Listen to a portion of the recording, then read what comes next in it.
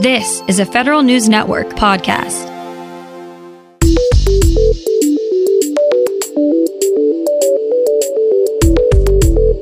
Coming up on today's Federal Newscast, NARA and Veterans Affairs are teaming up to verify the military service of those claiming benefits. VA smoking ban at medical facilities now extends to its employees, something their union is not happy about. And 5 people are indicted for stealing the identities of veterans and current service members. These stories and more in today's Federal Newscast.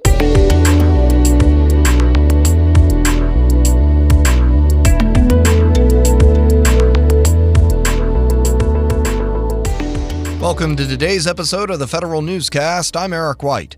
The National Archives and Records Administration is combing through its files to help the Veterans Affairs Department verify benefits claims for Vietnam War veterans. Later this month, NARA will digitize more than 20 million images from Navy and Coast Guard deck logs. The VA can then use those ship records to verify the military service of people seeking benefits. NARA will also make those ship records available to the public at archives.gov. No more smoking for employees at Veterans Affairs. VA says starting in October, its relatively new policy of restricting smoking by patients, visitors, volunteers, contractors, and vendors will also include VA employees at its healthcare facilities. VA says it wants to guarantee a fully smoke-free environment.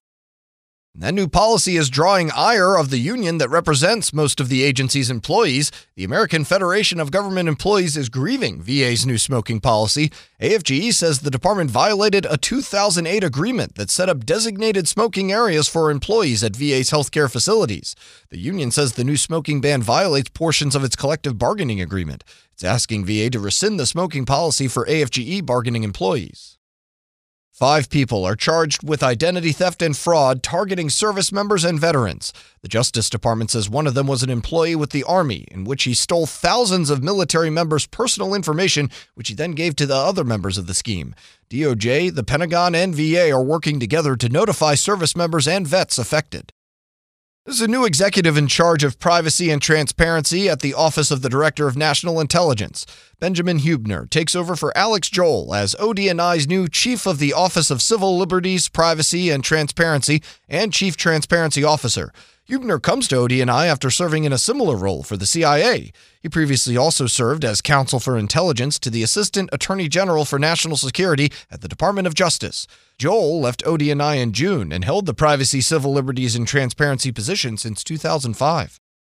The chief of the U.S. Park Police is leaving his agency. More now from Federal News Network's Tom Temin. Chief Robert McLean told his staff yesterday he'll depart for a law enforcement job elsewhere in the Interior Department.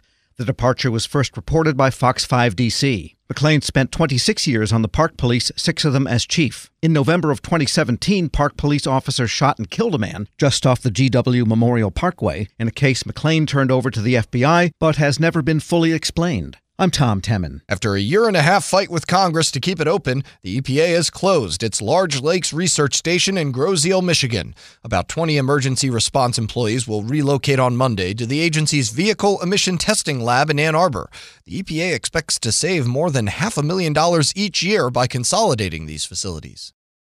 The Trump administration is calling the initial pilot of its federal cybersecurity reskilling academy a success.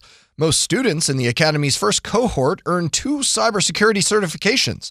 They graduated in July. The cohort had the highest success rate of any group that's completed the cyber training program from the SANS Institute.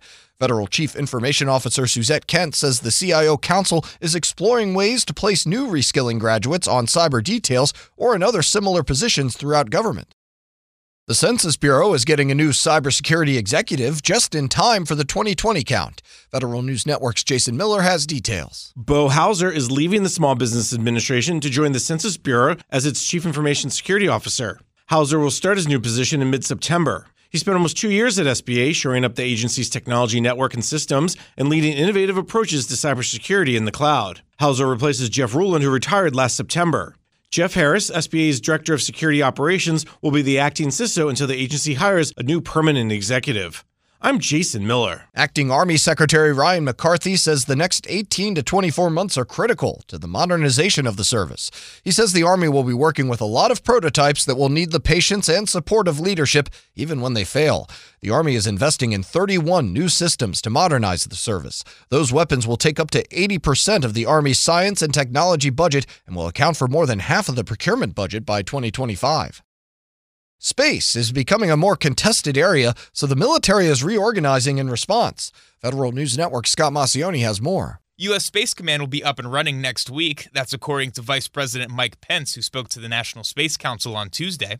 The command will be in charge of operations and exercises in space.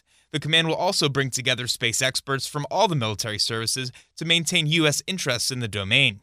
Air Force General Jay Raymond is nominated to lead the command. It's still unclear on where the headquarters will be based. However, the command has components in both Colorado and California. I'm Scott Maucione. The agency that administers the Thrift Savings Plan is moving on to the next stage of the procurement process for a new record-keeping vendor. The Federal Retirement Thrift Investment Board submitted a final request for proposals to minimally qualified vendors. The vendor will manage the people, processes, and systems the agency uses to provide customer services to TSP participants. Records in this system will implement identity, credential, and access management capabilities at the FRTIB. You can find more information about these stories at federalnewsnetwork.com. Search Federal Newscast. Subscribe to the Federal Newscast on iTunes or Podcast One, and follow us on Twitter. Our handle is @Federal Newscast. I'm Eric White.